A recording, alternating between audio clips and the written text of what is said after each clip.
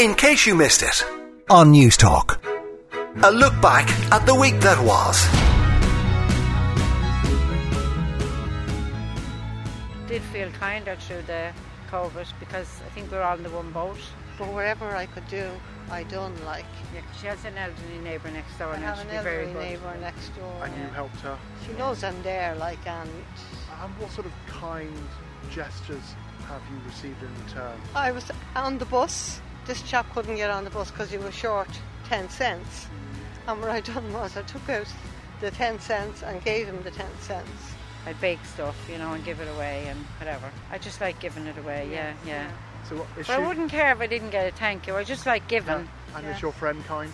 Very. I know she's standing there. No, I have to say she is. She doesn't ever think of herself. She always thinks of other people. Someone I know from out, say, the country area, she'd come in with pots of jam to me. I love feeding people. Balbriggan people. I'm a feeder. Yes. Anybody. Yes. And you think the people here in Balbriggan are generous? Very, very generous. Yeah. Local people in Balbriggan are very, very generous. Like the real Balbriggan people. Real Balbriggan people. We're real Balbriggan people, born and bred. Born and bred, third generation. And buttered. And buttered. Henry McKean reporting. Hello and a very good morning to you. Now, while some people just love to eat pizza, others take it to a whole new level. Take a listen to this. What were you doing when you thought, I can make a pizza into a skateboard? Well, Sean, we own this family pizzeria for almost 10 years now, and I'm skateboarding for about 18 years at this moment. And on a certain day when I was working at the pizzeria together with my brother, I came up with this idea that it would be nice to skateboard on a pizza. So I told him that. He thought I was going mad. And 6 months later, after a lot of trial and error, I came back to him and showed him the pizza skateboard and cruised around in the kitchen. Right. Describe the production process then of how you go about making one. Sean, it's quite hard. It's not as easy as making a pizza, making a mold, putting the pizza inside of the mold, and then using epoxy, which is the see-through material, and just pouring it in it. You have to dry the pizza so it doesn't have any water or any grease, because the epoxy resin doesn't stick to these two components. But if you dry the pizza, the pizza starts taking another shapes, and it can crack, and a lot of things can happen. But it takes around 3 weeks from start to end to make a product out of pizza that will never perish or mold. And for the skateboard, it's the shape of a skateboard, but it looks like a pizza. Yeah, exactly. So that's a funny thing. I cannot make let's say a new school skateboard where you can do a lot of tricks on, but I can make an old school skateboard, which means the top, the deck, so-called deck, it's flat, but you can just cruise around it, and you can do ollie or a kickflip with it, but it's not meant to be used as a skateboard. You can do it; it's strong enough, but it's more of a art piece or a sculpture for in your home to remind you about that is a pizza skateboard. Sure. And on each skateboard that you make, can you have different toppings on it? Do you get requests? Yeah, I get a lot of requests. Can you make me a tuna pizza? Can you make me a vegetarian one? But the only thing I do is I make a margarita and I make a pepperoni. I like the pepperoni because that's my favorite pizza. And you also have to make sure that the whole process of sealing and degreasing and dehydrating the pizza goes well. And if you work with a lot of products and you do that, the colors change, and I don't want it. And with these two products, like the margarita and the pepperoni, it really works well. And I only stick to these two. Are there toppings that you wouldn't put on it because it wouldn't help the production process? For example, bell pepper. For example, a green bell pepper. If you would use that, it changes its color to black. So then you have the bell pepper on your pizza skateboard, but it's not the color red, orange, or green. So it's hard to understand or explain that is a bell pepper. Or like mushrooms. If you use mushrooms from the white color, they turn very, very dark. So there are a lot of products that change color. Basil turns from green to black, for example, which is also nice, but is not what I want to put out in the world. What an original guy, Dutch artist, chef and skater Simon Koshabari from Moncrief. No, Henry, I don't think so. I think too much power has been handed over to one person. And the mayor is just it's a representative of Dublin. And how would you feel if that mayor had real power? Would you worry that it would be a power grab? Yes, of course I would, especially if they weren't elected by the public. That would be just a free rein, Henry, to do whatever they perceived what was right to do. Like the mayor in Paris at the moment. I mean, she has just decimated the city in her bid to do good, but it's because nobody is there to stop her.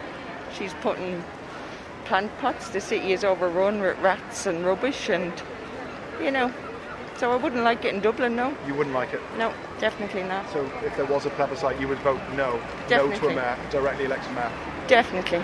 There's enough in government and Shannons, and we've enough representatives, Henry. We just need a figure. Just a figure. Just someone with a chain. Patrick's Day. Bring them out. That's it. Put them on the float. I definitely think that they should have some powers because, the government can't rule every part of the country, which is why it's in such a mess. At the moment, it's the 4 different areas of Dublin. So it's Fingal, it's Dublin City Council, it's South County Dublin, and it's also Dún Rathdown, and it's civil servants. And here in the capital, it's Dublin City Council, and their chief executive, Owen Keegan, has real power.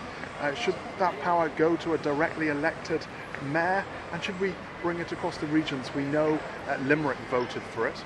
They will hopefully have one soon. I do, indeed.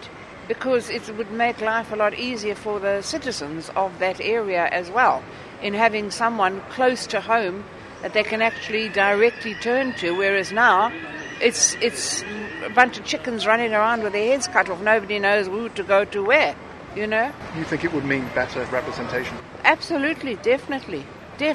I mean, housing executive, for example, in Tala, needs to have someone that you can directly turn to because the housing crisis is ridiculous. And you think a directly elected mayor could make a difference to the housing crisis? Absolutely, definitely. I, as a disabled person in a wheelchair, I've had an ongoing battle with them being on the medical emergency list for the last 5 years. And I have no one that I can actually directly go to, whereas if there was an elected mayor in our area, it would make a lot easier. Should there be just one mayor? At the moment there's 4 mayors for Dublin. Yes, I do. You're from Yorkshire, you moved to Ireland only recently. You have elected mayors up in that part of the world. For example, there's a Liverpool one, there's a Manchester one. Does it work? Do they have real power? Do they make a difference? I think that they do. I think that it's good to have someone who's directly elected so you can all have your say and sort of, put your voice forward and they can make decisions on your behalf and make sure that they're taking everybody's voices into account to make decisions on behalf of the people. You would like to vote for one? Vote for one, yeah. Yeah, vote for the Lord Mayor. And would that make things better? Would that improve the city if there was just one mayor? Well, at least you'd know who'd be going in. You'd know the background, At the moment, Dublin City Council, they horse trade between parties and they share it out once every year. Yeah. The public don't get a say. That's it. That's why I'm saying vote. At least you're voting for the person you want in, which would be far better than just one going in that you don't know the history of. Should it be nationwide? I know that Limerick, they had a plebiscite and they voted to have a directly elected mayor. Should we have that here We should have it here, yeah. Well, you do agree with it, yeah? Without a doubt, yeah. Just keep it the way it is. They do nothing anyway, even if they were elected directly too. So just leave it as it is? Aye, so they do nothing anyway. You're from Donegal. Are you a bit sort of disillusioned with politics? Oh, aye. It's they've wrecked it, so they have. They're done. You see what's going on up in Donegal with the housing at the minute. But if you had a directly elected mayor or someone that was in charge of Donegal, obviously you've got your councillors and you've got your TDs. He would just hide behind who they have to hide behind. That's what they do. So they're hiding. They just pass it on to the next and pass it on to the next. It goes up the ladder. If you see what's going on with the housing, the Mica up in Donegal, you would see how they get away with it. They won't even reference it at all. I think it does need to be turned around. I would say it's a stepping stone for some politicians, some up-and-coming politicians, what I would say it would be. So you think it would be like Boris Johnson, he was Mayor of London, that was a stepping stone to Prime Minister? That's a classic example, yeah. I think that's what it would be. The next step would be to move on to a political party, and I don't know how they would then influence the councillors. Would there still be councillors there doing what they're doing at the minute? or would it be They a would have whole executive different ballgame? powers. They would have real power. They could actually do something. But would they have the money to do something?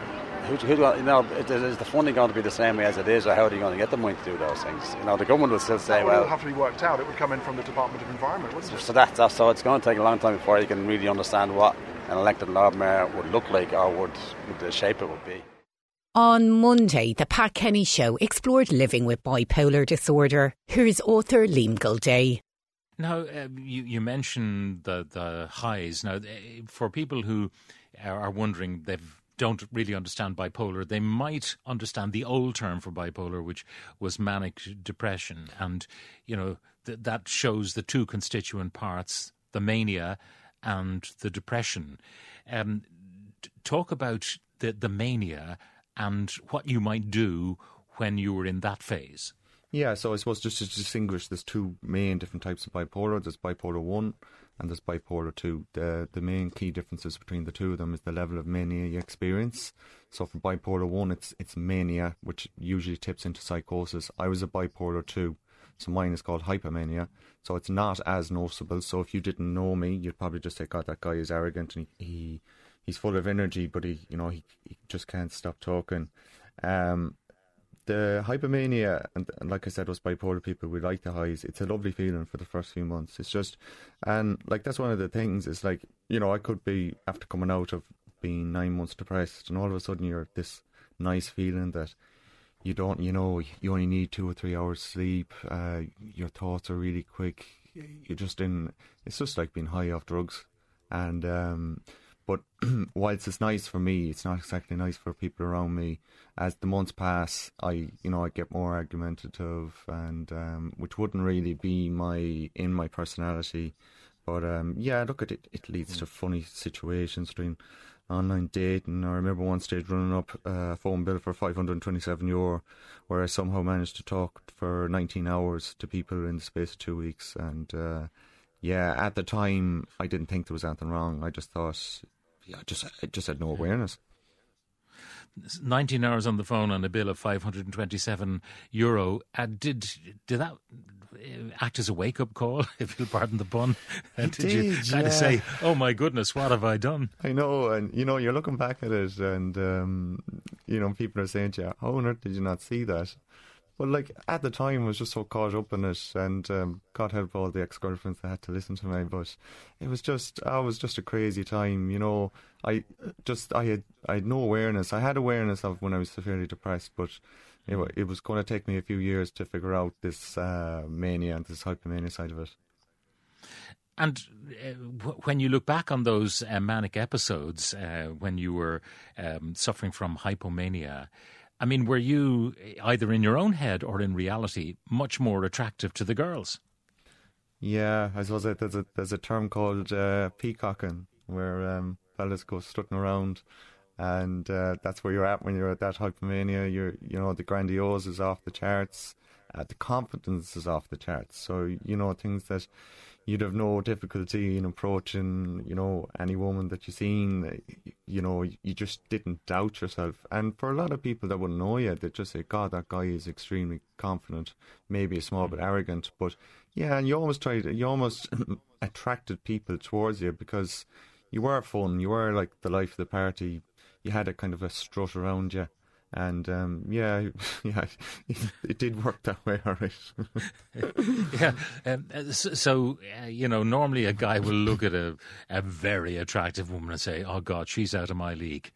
When you're suffering from hypomania, you never say that. Yeah, and that's the nice part of it, because you don't, the lack of confidence is gone, and you're way out of your league, but you're still there chatting away. And it's funny looking back, Now, what about the other side? I mean, does that arrogance, that confidence get you into trouble? I mean, do you end up getting into fights or arguing with fellas at the bar? Spending too much. Yeah, you end up stepping on too many people's toes. Yeah, the money. The spending money just goes out of control. You spend €1,000 on clothes over the weekend. You're buying the same jumper in 6 different colours. You're like, you're throwing money on horses. I was never that big of a drinker, but anyway, you spend every penny you had. I was probably lucky I didn't have 40 grand in savings, because if I did, I'd have blown the lot of it. Yeah. So at what point did you get a diagnosis? Because you remark in the book that there is no kind of brain scan you can get that will diagnose this condition. Yeah, you need I was fortunate now, I had a really good GP. You need a strong GP to be able to pinpoint.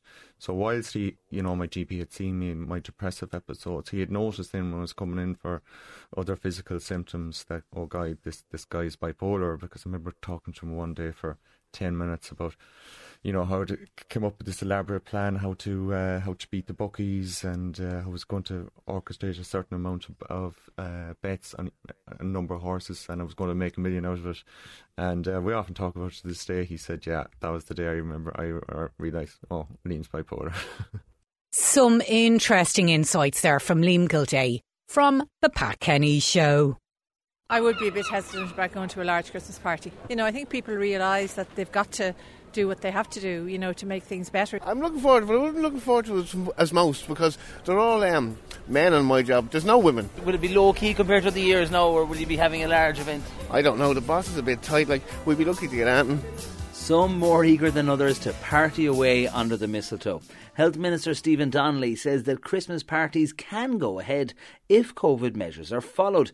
But is there a demand for large festive get-togethers? Well, Caroline Marry is Director of Operations with Creative Events. She says interest has recently changed. There was, certainly up to Halloween time, people were still hoping that they would be able to have an in-person event. But over the last couple of weeks, I think a lot of people have realised that with the rising numbers, that they might be better off sticking with a virtual activity for this year to get everybody together. And that was the general consensus, is that they wanted to try and get in person if they could at all. But now they're kind of reverting back to virtual events. It just seems to be a slightly safer option, I suppose, at the moment, especially for larger groups and larger companies. And just when you say virtual there, we're all aware of the Zoom quizzes and that. How does it work? Well, there's lots of different types of events out there. We specialise in team building activities and kind of entertainment activities. There's lots of different ways to get people together out there and have that interaction. Just for employers that might be listening today that they want to hold something to recognise their employees' efforts, but they don't know what way to go around it. What advice would you have for them? Yeah, I think it's very difficult for employers at the moment. They're obviously caught between a rock and a hard place in a little bit. They want to get people together, they want them to have fun, they want to recognise all the hard work they've done all year. I suppose have a look at the different events that are out there. There's such a variety, and just have a look and see what's really going to match your team's personality. Caroline Marry from Creative Events. So the appetite for virtual parties is still there, but for the venues that are gearing up for a potentially busy season, what are bookings like for Christmas? My name is Louise Doyle and I am the sales manager in the Grafton Hotel. What we have found, traditionally what would have been larger parties, people are breaking off into smaller groups. We have more parties of 20 and 30. They're staying more with their internal office rather than company-wide. So, yeah, we are seeing still the same amount. Definitely not as big as 2019, though. But we're in a very unique position in that we have 3 venues under one roof. So what we've found is a lot of the groups, maybe 50 or 60, are opting to have a private space that has its own entrance, exit, cloakroom. So you'd literally only be dealing with the one party there. So some people I know from speaking to event organisers have said in their own companies people have opted out. So a lot of people are taking their own personal responsibility as well. And are the dates starting a bit earlier this year now compared to other years? There is definitely inquiries for earlier, maybe more lunchtime bookings and things like that, a little bit earlier in November. Traditionally you'd see that maybe the last week in November going into December. But yeah, there would be a little bit more inquiries coming through for a little bit earlier in the month. There's also a lot of inquiries or bookings being moved into January and February of next year. Josh Crosby reporting for News Talk Breakfast. ICUMI, in case you missed it, on News Talk. Does the revealing of this portrait, does it cause you to reflect on your own career, something like that? Well, yes, I suppose so. It's been a long time and I've enjoyed it thoroughly. I've always absolutely loved the Senate. Luckily, I was left behind after the presidential election. I was there to help to save it. Myself and Sean Barrett and John Crown, the 3 of us, stopped them abolishing the Senate. That actually, it's 10 years today since Michael D. Higgins was sworn in as president in 2011. Do you ever find yourself thinking what might have been? No. I'm like Edith Piaf. Non, je ne regrette rien. That's a great line, but is that true? I mean, at some level you must think about it. No, I don't. I don't believe in looking back. I believe in looking forward. Even though I suppose I'm at the end of my life, really. I still look forward, and I enjoy every breath I take and every moment I spend. I mean, I'm sitting here now in the kitchen, and I can look out and see the birds eating their monkey nuts and so on, and I enjoy it. Were you always good to do that, to take a moment out and enjoy life? Yes, I was always a very happy child, and as I say, I enjoy life. Is that a lesson you think more of us could follow? Well, I don't believe in giving lessons, but yes, I would say that it's a good line to follow, definitely, yes. I mean, when you look back on those all those years, 34 years, I think, isn't it, in the Senate, the longest serving senator, longest continuous run in the Seanad. I mean, are there, beyond saving the Senate not long after that presidential election, what are your achievements that you're most proud of? Well, one of the ones I'm most proud of is that I founded the Foreign Affairs Committee. I mean, we're the only country in Europe. We were the only country that didn't have a Foreign Affairs Committee. And the Senate, at one time or another, every single member of the Senate called for the establishment of a Foreign Affairs Committee if they were in opposition.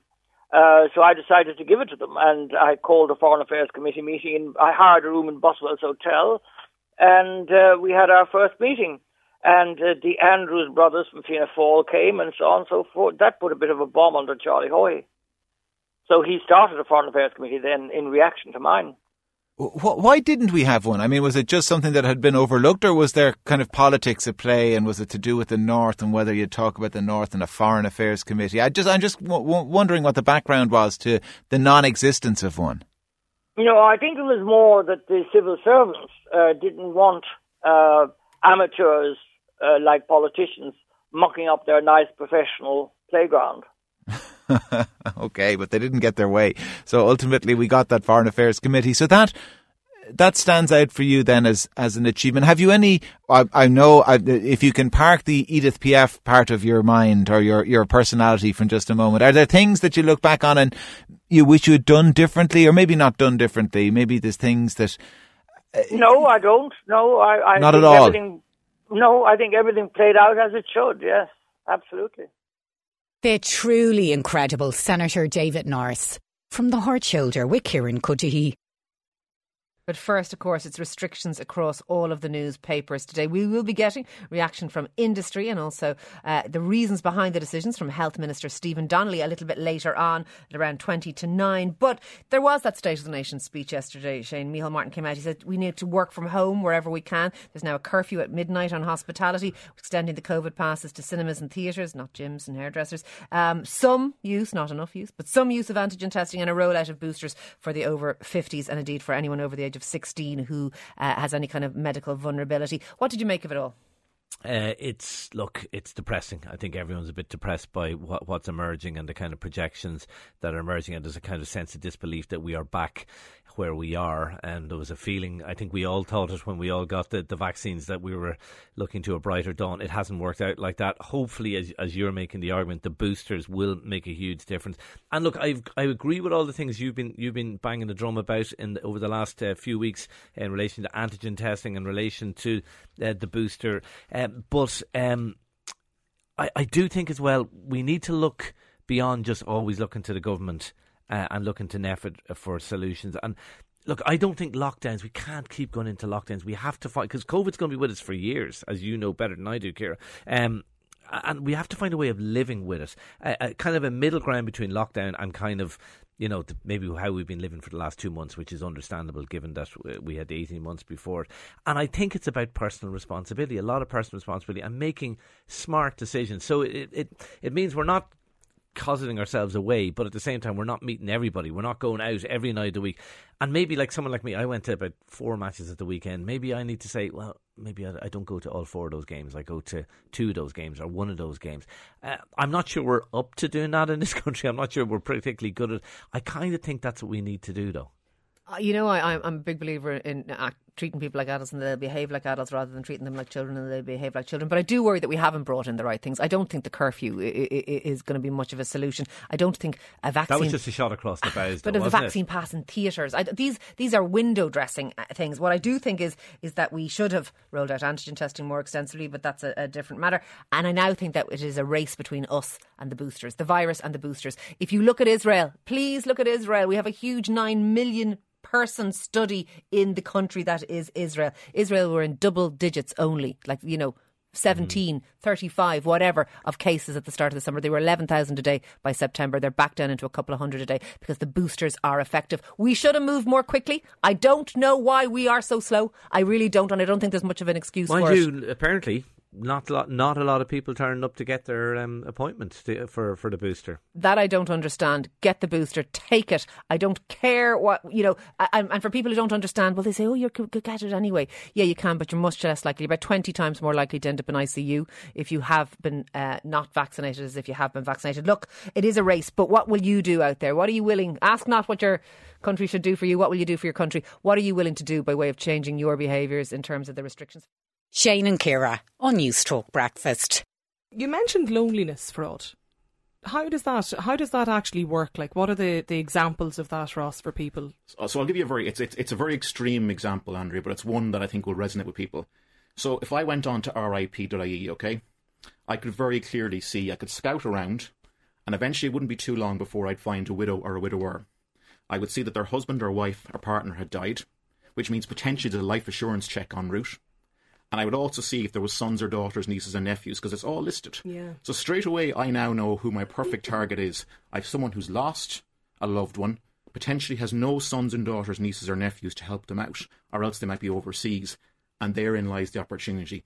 And then the fishing for additional information, looking at their social profile, etc., etc. And before you know it, you have the perfect opportunity to go in there. You build that relationship with the person. You build it on trust. But then comes the critical thing.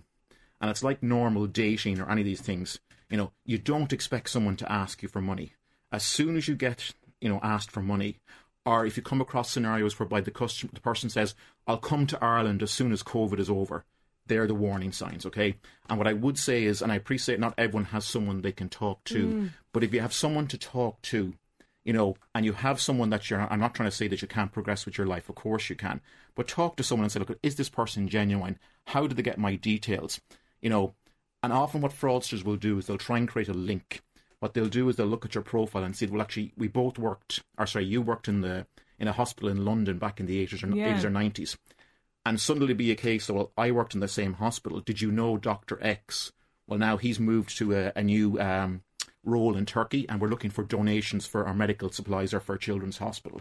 So again, it's appealing for that kind of sense of charity and goodwill. So it's very complicated. So I think, is this common? It's very common, yeah, very common. And it evolves every day, Andrew, because, as this is Fraud Awareness Week. Yeah. I know, obviously, one of my colleagues, Paul, was on Business Breakfast yesterday talking about kind of the business side of the house. But this is evolving and it changes every day. And it's up to us, the state, the banks, the media, the families, but also our own selves. We have to take on board this message. It's very like COVID. And I'll explain what that is. It's a pandemic, okay? When COVID started, we thought it affected seniors and vulnerables. But in reality, we found out to our cost it affected everyone. Okay? When COVID started, we suddenly realised that if you don't take the basic precautions, you get caught out, similar to fraud. When COVID started, we suddenly realised that it mutated and it variated.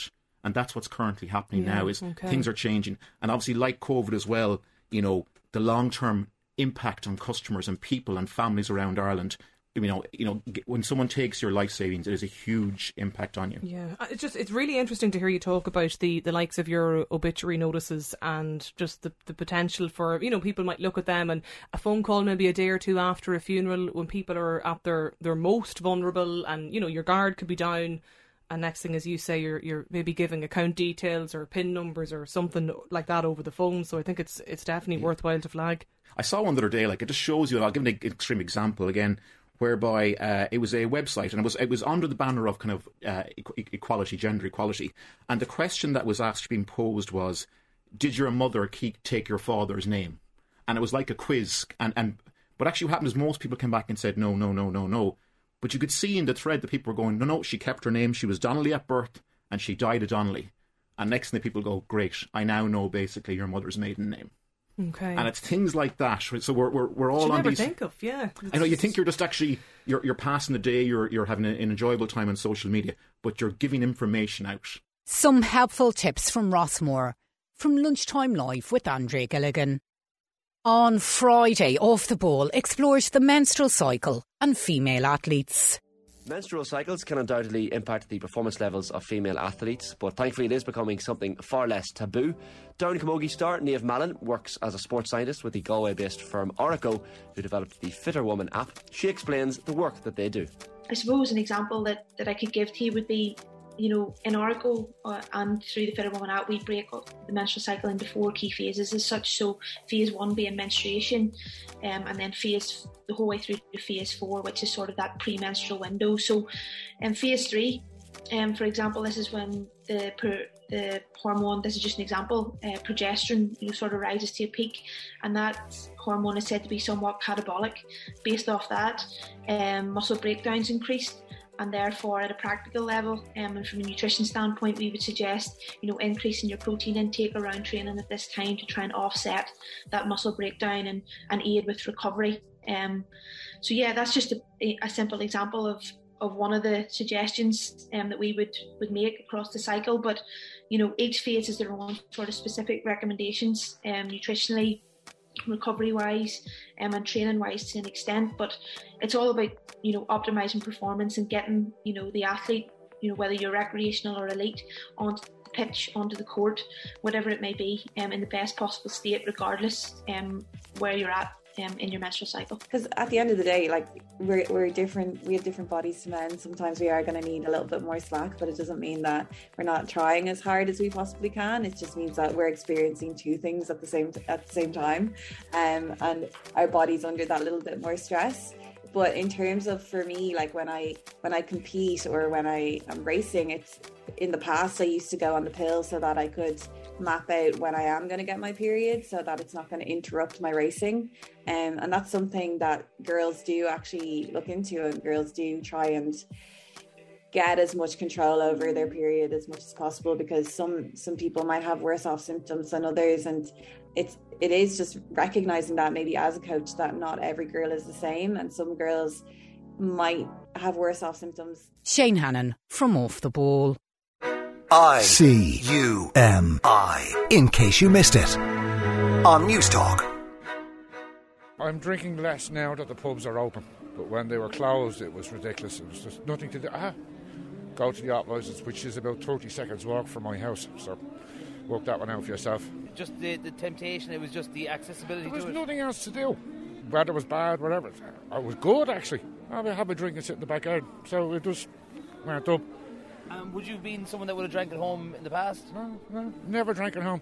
I used to buy 4 bottles of beer at Christmas, which I never drank. Just never into drinking at home. And this madness turned me into a near enough housebound alcoholic. Could you give me an idea of the amount you were drinking? Or? Well, to start off, I'd say 4 bottles.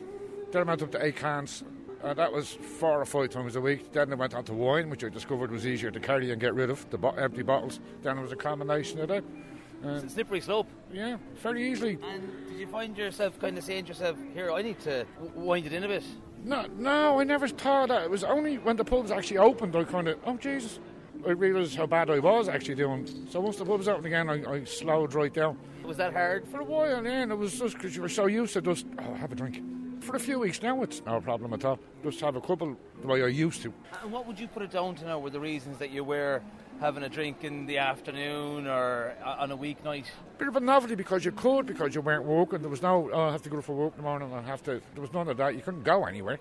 Lack of imagination. I'll have a drink. In what ways have your drinking habits changed? I have to consciously choose, not to. And before I didn't have to think about it as much. I literally have to say, it's Sunday, don't have a drink. Your whole and now I'm literally shifted. Monday. It's Monday, Katie. Don't have a glass of wine. It's Tuesday. Maybe still not. Maybe you want to wait till Thursday. Let's do Thursday. You found in lockdown you were having a drink at home maybe on a weeknight, whereas pre-COVID this wouldn't be something you would have dreamt of? No, never. I never would have done that. I just would have gone to bed. And now that life has somewhat returned to normal, has that kind of habit vanished again? No, I still have to be really conscious, like to not drink on weeknights. So how the drinking habits have changed for some throughout the lockdown. One of the reasons people give for increasing their alcohol consumption is boredom, but there are other factors too. Yes, Pat, and just to note, this is a similar trend in younger age groups as well. So DrinkAware research shows that binge drinking among 18 to 24-year-olds has almost doubled since the first lockdown. It's gone from 16% to 31%. Now, like everything, there are endless reasons and excuses for people deciding to have a drink, but one that has been cited throughout the pandemic is a coping mechanism. With uncertainty leading to stress and stress leading to worry, some people just felt the need to either blank it out for a while or unwind with a few drinks. But I've been speaking with Brendan Kelly, who's a professor of psychiatry at Trinity College, and he says alcohol plays the exact opposite role in support. And just listen out for some of the stats here he has too. Over the past 2 years now, our usual supports, which are other people, have been very much diminished. And we found people using alcohol an awful lot more and maybe sooner than they would have otherwise used it, and in slightly greater amounts. And how damaging can it be, I suppose, when that support crutch is a substance such as alcohol? Well, you see, the problem is that other people, when we use them as supports, they often do offer support. Alcohol doesn't. We know that alcohol makes all our worries worse. We know that, for example, alcohol is involved in about a third of episodes of self-harm, and it's involved in half of completed suicides. So the thing we think is a support crutch is anything but. Is it our Irish culture or conversation that leads people to choosing alcohol as that support crutch rather than exercise? Or I mean, in Ireland we have a tradition of, 1 in 4 people don't drink alcohol at all. But the others, if you like, more than make up for it. Our consumption per head is above average. It's one of the highest in the OECD. So what advice would you have for people listening who might find themselves, look, they don't view themselves as, I have an alcoholic issue or an addictive problem, but they are finding themselves opening the bottle of wine on a weeknight. What advice would you have for them? Well, the message for everybody is to drink less alcohol. In an ideal situation, we would drink no alcohol at all. But in the context of some people's lives and social lives, that's very, very difficult. So we would suggest cutting down on the amount of alcohol you drink, stopping if at all possible, and looking at doing other things in order to cope. Because alcohol doesn't help us cope. It makes things worse. Josh Crosby reporting for the Pat Kenny Show. Now, this week, Alive and Kicking spoke to endurance cyclist and author Joe Barr. Here's Claire McKenna. And Joe, can we talk about some of the realities of an ultra race? I mean, you talked about some of it there, battling through the nights, the coldness. I mean, in 2012, you almost died from altitude sickness. You're up 11,000 feet at Wolf Creek Pass in the race across America. What do you remember about that time? Oh, I remember it very clearly. It was it's a period in time I'll probably never forget. Actually, it was a lot to do with. First of all, to set the scene for that little bit of the story was like in 2009 when I won the very first ultra race I ever entered in the Race Around Ireland. I qualified for Race Across America, and the preparation that I had for Race Across America. Probably, in hindsight now, was not good. It wasn't certainly not good enough. I didn't have the correct skill sets with me, and I didn't fully understand what Race Across America really was about because I sort of viewed it from the point. Well, I've won Race Around Ireland. It's 2,500 kilometres long. I know Race Across America is double that, but it can't be that much harder. That was sort of the mindset that I went to it with. And the reality to it is Race Across America brings so many other challenges up and above riding the bicycle for that period of time for 5,000 kilometres non-stop. And two of those big challenges is the searing temperatures that you have in the desert and the altitude that you have in the Rockies. And it's a combination of both of those as to how they're situated together in the race that makes it a very difficult challenge. And when I was coming out of Arizona after being in the desert with that sort of heat for 2 days and 2 nights, I was very, very, dehydrated as most riders are at that point, like even though it's being managed to the best of their capability. But Wolf Creek Pass is almost 100 kilometres long from the start to the top of it. And when you reach the top, you're on the Great Divide. You literally pass over the top of it. And on that ascent, I knew that there was something wrong with me. I just didn't know what it was. I was putting it down to fatigue because it got to the point I could hardly breathe. And obviously, the oxygen is getting less and less and less. But what I didn't know was how low the oxygen saturation had dropped in my blood. And luckily for me, when you crest over the top of Wolf Creek Pass and you drop down about 3,000 feet, there's a little town called South Fork. And there is a hospital, a very good hospital, actually. And I was, luckily for me, they were able to treat the altitude sickness, but unfortunately the next step of that's a coronary, and they couldn't deal with that, so they would have to fly me to Denver, and that couldn't happen. So there was a 4-hour window in that part of the story where it was really, really touch and go, but thankfully they stuck with it, and that all turned out to be okay. But it's certainly it was certainly a big learning curve, and it's something I'll never really forget, to be honest. Well, it didn't deter you. You went back to that race in 2014 and got that finisher's medal, and in 2019 at the age of 60 you went back again and won your category. But as well as talking about your achievements, I'd love to talk about this quote: "I've lost way more than I've won. You have to learn to lose to improve. Get busy losing. In fact, lose spectacularly." And I think that's so important to talk about, Joe. We don't talk about the power in failure enough, and I love that you touch on that in the book. Yeah, we always say if there's a failure, we fail forward, and there is no failures. They're all learning processes. So effectively, every time one of the biggest failures for us is not getting to the start line. And when you get to the start line, that in itself is success, because you've actually got the first part of the event over. And that's a difficult task. So for us, we try to cherry pick all the good pieces that we have learned, and we take those and we try and interrogate them to see how we can actually perform better the next time, or what we need to change or shift, because that's the only way that you can progress forward, really. Because it's little simple things in 2016 I had to take a step back after starting in 2009 to try to understand a statement that was made actually in the very first race around Ireland by that world champion that I beat, because I heard him being interviewed on the start line in front of me, and he said, "I'm not getting off my bike for 50 hours." And I literally nearly fell over, because I thought to myself, I don't even know how you could even do that. But that's where the learning then of, the experiences of the different parts of my life started to all play out bit by bit in the race that I was in. But it took me to 2016 to fully understand that you can't get to the end successfully of any of these events, and effectively you can't even actually get to the end of your life successfully without putting down the bravado approach of it'll be okay, I'll push my way through all of this. You can't do that. You need to actually step back, change your mindset, which is what I did in 2016 as to how I understood what exactly riding through 50 hours really meant. And that's where I started to improve. And that's just a demonstration of that, because I took a completely different approach to how I was approaching sleep deprivation in the nighttime. Rather than trying to bully my way through it every night, which wasn't really that successful because it was forcing me off the bike, and when I was off the bike I was losing time, where I actually adopted the format of slowing up in the nighttime.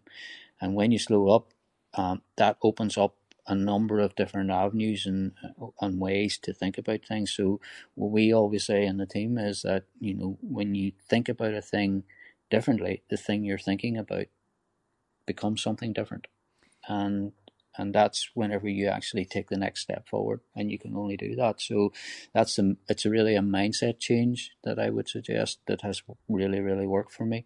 Joe Barr from Alive and Kicking with Claire McKenna. And of course you can tune into Claire every Sunday morning from 8 till 9. OK, I'm going to leave you with now a short clip from Talking History's live show from Belfast. Have a great weekend. Michael, isn't there always that challenge with commemoration? Because sometimes people get angry. They think that if you're commemorating something, it means that you're celebrating it. And sometimes people have very heated views on what should be commemorated. Yes, they do, and they're totally wrong. You celebrate if your party wins an election. You celebrate if your team wins a match. But commemoration is totally different. Commemoration can have positive elements. It can have deeply negative elements as well. Just to take the most obvious, the classic example, to commemorate the famine does not celebrate the famine. It means that we look at it, we examine it, we put it in context, we remember it together. All these are involved in the idea, the concept of commemoration. And because we are all now, and at all times, products of the past, we have to look at the past regularly to understand how we've come to be where we are, what we are, and that involves often a degree of commemoration as well, of course, as quiet study. So commemoration may involve celebration. Very often, in fact, normally it doesn't, and sometimes it very definitely shouldn't. The two must be distinguished one from another. Margaret, you've done some excellent work on the challenges of commemoration in other periods. You've looked at, for example, 1916 and how it was commemorated in 1966. I wonder, is commemoration always difficult to get right? Yeah, I agree with Michael that celebration is quite different from commemoration. But commemoration is used by groups, sometimes by individuals, sometimes by governments, as politics in the present, if you like. So the activation of commemoration for political purposes is something we can't really get away from. So, for example, looking at 1916, you're asked questions like, who owns 1916? Is it the legacy of the Irish state?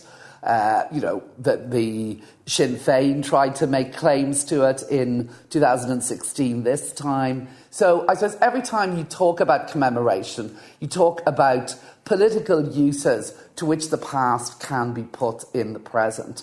And I agree with Michael, it's not the same as celebration, but they're often confused in popular perception, and they set up a ground, I suppose, through which people struggle to impose their own politics. So in divided societies in particular, a commemoration can be a site of political fighting or contestation at the very least, I think. So, Paul, you must have had your work cut out for you then, chairing this historical advisory panel, because this probably was going to be a contested series of commemorations. So how did you approach it, and what sensitivities did you have to bear in mind? By the way, the first thing I'd like to say is, although I wasn't taught by Michael, I've been hugely influenced as a historian by his books. So I'm also one of Michael's pupils in one way. But yes, Margaret is completely right. In a divided society, there is an element of contestation. The first thing I tried to do was to get a panel of people who were as diverse and as good scholars as could be gathered up. And I think I'm enormously grateful to them as the end of the year approaches. You can see clearly the diversity, and quite clearly there is no possibility of unanimity on many of the crucial issues about Northern Ireland in 1921 or Northern Ireland more generally in that group. But nonetheless, we have been able to work together. We have put together a number of things. I think there will be a legacy, for example, in terms of an enhanced release of documents from the Public Record Office of Northern Ireland, the book that we're planning for later in the year, and so on. So, the best you can do, you have to accept what Margaret said, bluntly. The degree division has slightly surprised me. It shows how naive I am. And I think part of the reason is it's just a difficult year with Brexit and COVID interacting, and neither of them improving anybody's temper. So basically, you have to just accept that as a starting point. I can't recall, and we've done many events, broadcasts and so on, people around this table, probably between the three of us, over 100. And I don't recall anybody actually saying that was an outrageously unpleasant dispersion on my deeply held beliefs that I've just listened to. So we have really tried now. There's a few days of the year to go, so it's going to happen. I shouldn't have tempted fate by saying that. But that's the only thing you can do. You can get the best historians that are available to you. I have to say this, and we maybe come back to this, that there's a limit to what historians can do. And I think both in the Republic, and I've watched closely the excellent work done by scholars there and in the North, there is actually a limit, but we can at least try and hit the limit the best we can do. ICUMI, in case you missed it, on News Talk.